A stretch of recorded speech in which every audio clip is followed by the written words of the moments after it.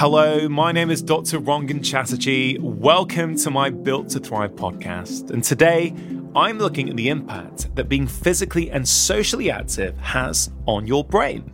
Now, let's first look at exercise, or movement as I prefer to call it. You don't have to do something intense or that takes a huge amount of time. Walking or simply moving about a bit more rather than sitting may be all that it takes to start improving your brain function. You see, exercise secretes endorphins, the hormones that improve our thinking, concentration, and our mood. And when we move our bodies, we literally change our minds. It renovates the white matter in our brains, potentially improving our ability to think and remember as we age. Now, there was a recent study of octogenarians from Chicago that really helps to illustrate this. This study tracked how often older people moved or sat. Then, after they died, scientists looked deep inside their brains, and what they found was that certain vital immune cells worked differently in the brains of older people who were active compared to those who weren't. The exercise seemed to influence their brain's health, their thinking abilities, and whether they experienced the memory loss of Alzheimer's disease. Even a brisk 10-minute walk can help us feel better, and many of my patients actually find that regular workouts alleviate their anxiety as much, if not more, than medication. Now, movement also boosts memory and thinking skills. Even better, there's evidence that regular aerobic exercise may help to maintain brain size and function as we age. Now, walking for about an hour most days can even add volume to our hippocampus, the brain's memory center. I mean, now that I've shared all that with you, what do you think? Do you move enough? Could you move a little bit more? Does that inspire and motivate you to do a little bit more than you currently do? And if so, that's a good thing. Or maybe you could tell someone else, a friend, maybe a parent. Maybe you can let them know about this research as well, because actually what the research is showing is that just moving a little bit more is going to make a significant difference. These findings underscore the dynamic nature of our brains and how they constantly transform themselves, for better or worse, in response to how we live and move. Now, I grew up thinking that adult brains were physically fixed and were pretty inflexible after early childhood, because that was the thinking by scientists at that time. And if that was the case, then the structure and function of our brains would only decline with age. But we now know that some parts of our brains create new nerve cells deep into adulthood. And this is a process known as neurogenesis.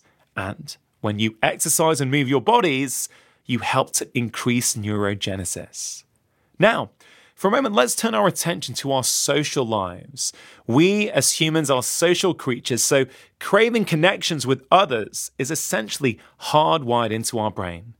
Staying socially and intellectually engaged with friends, co-workers, family, and neighbors have been shown to bolster our brain function. When we're chatting, we're challenging our minds to interpret verbal and visual cues. It can also improve our moods. When we socialize and feel supported, our body produces more oxytocin. And this feel-good hormone actually reduces anxiety and generates a sense of calmness. It also has the power to reduce those pesky cortisol levels that we spoke about earlier on in the week. By socializing with others, I don't really mean socializing on Facebook or Zoom. Ideally, I'm talking about face-to-face catch-ups with people who know and love us. And I fully appreciate we can often struggle to make time for these things, but I'm hoping that by me simply saying it on this podcast, it inspires you to maybe prioritize it a little bit more than you might currently do. Of course, some of our friends don't live close to us and are physically far away.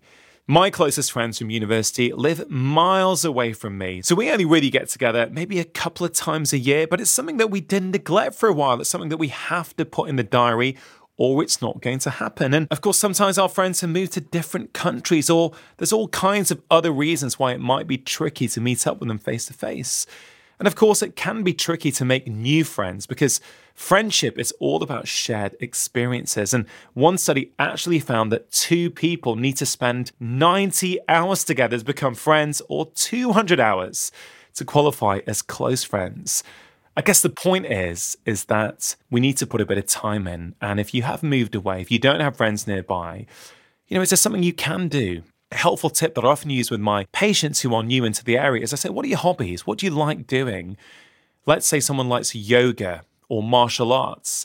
Instead of them practicing at home, I'll encourage them to go to a local class because it's just a simple way to get together with like-minded people. So maybe that's something you might want to consider. I once heard someone describing friendship as being like a book of your life. There are some friends that are there for the entire book, probably 2, 3, maybe 4 at the most, and others pop in for a chapter or a short paragraph, and that's completely okay as well.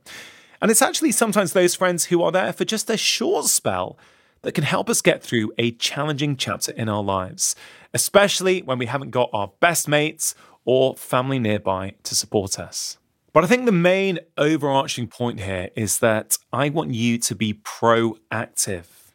Don't just sit there and wait for friends to pop into your life. It's highly unlikely to happen. We have to make the effort.